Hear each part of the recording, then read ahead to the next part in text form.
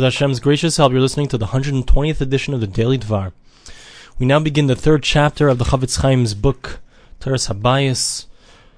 We're learning about the idea that a person is supposed to learn Torah at home. He's supposed to take every chance, every opportunity to do that. So now there are many different reasons, says the Chafetz Chaim, that a person will convince himself, his Yetzer Hara actually will convince him, that it's okay for him not to learn.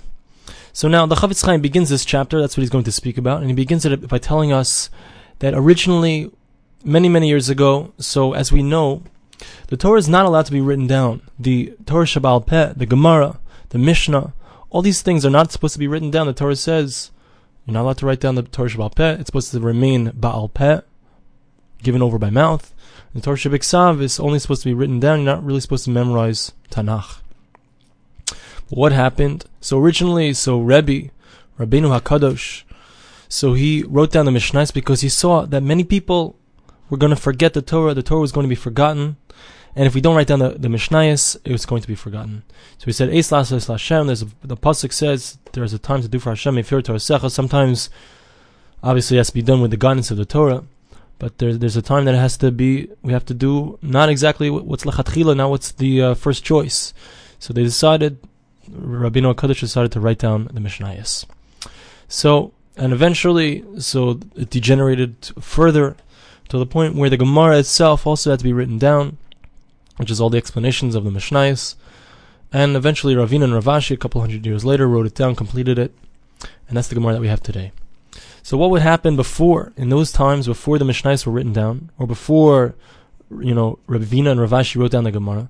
So people would know Mishnayos by heart, they would know the Talmud by heart, and wherever they would go, they would be able to be learning, they'd be able to be going over it. If they would be sitting in their house, they would know it by heart, they would have it. There wasn't so much of an excuse, and there wasn't so much of a reason why they wouldn't want to do it. It was very easy to overcome Yetzer Hara. What do you have to do? You know it by heart. You can shoot off some Mishnayos, you can shoot off the Torah, and so that's what they would do.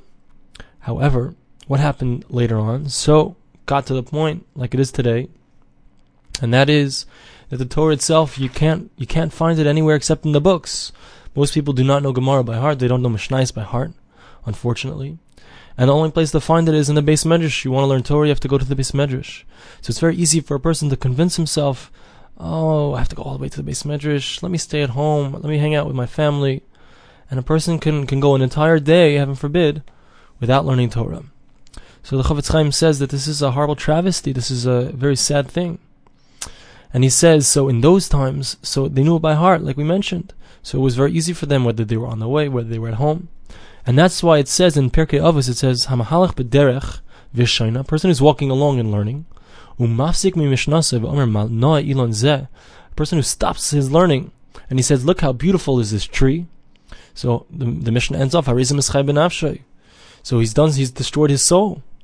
Because in those times, so people would have learning they knew by heart, and wherever they were going, they would be constantly learning. So if a person would stop from his learning to look at a tree and say how beautiful is the tree, well, it's very nice to admire Hashem's creations, but not when a person's learning, because that's a travesty. It's a person is every single word that he says when he's learning is a separate mitzvah, like we mentioned so many times. And if a person stops just to say how nice is the tree, so he's wasting he's hurting his soul. Now the Chafetz Chaim says, I don't understand Balabat, and there are certain people, these people who are homeowners, they go out to work, and sometimes, they have an opportunity in the afternoons, and they could go to the Beis Medrash, they could go to the house of learning, and they could go learn something. But unfortunately, they don't do that. The Chafetz Chaim points out that it's a sad thing, but many times, so what do these people do? So every morning they're careful to daven with a minyan, to daven in shul, and after shul, they learn a parak of Mishnayos. That's the Minhag Yisrael. He says that's the custom of the Jews, is to learn after davening. But what will happen? Let's say this person will have to go on a business trip. He has to get up early in the morning, and he has to miss davening. So he'll miss davening with a minyan. And not only that, he'll miss his parak Mishnayos. So when it comes to his own things, if he misses out on some kind of important thing in his life, in his physical life, so he's going to make sure that he comes back to it and does that thing. So the Chafetz Chaim says it shouldn't be any different when it comes to our spiritual life. If a person misses out on his Mishnayos, if a person misses out on his learning, he has a certain amount of learning, he does the Leilos, he learns the Daf Yomi, he has to make it up, he has to make sure to come back to it. Chafetz Chaim says if a person doesn't do that, then he's missed a boat. A person should try his best, always to learn as much as he can, and if he misses out his learning, he should try to come back to it. Thanks for listening to the Daily Dvar.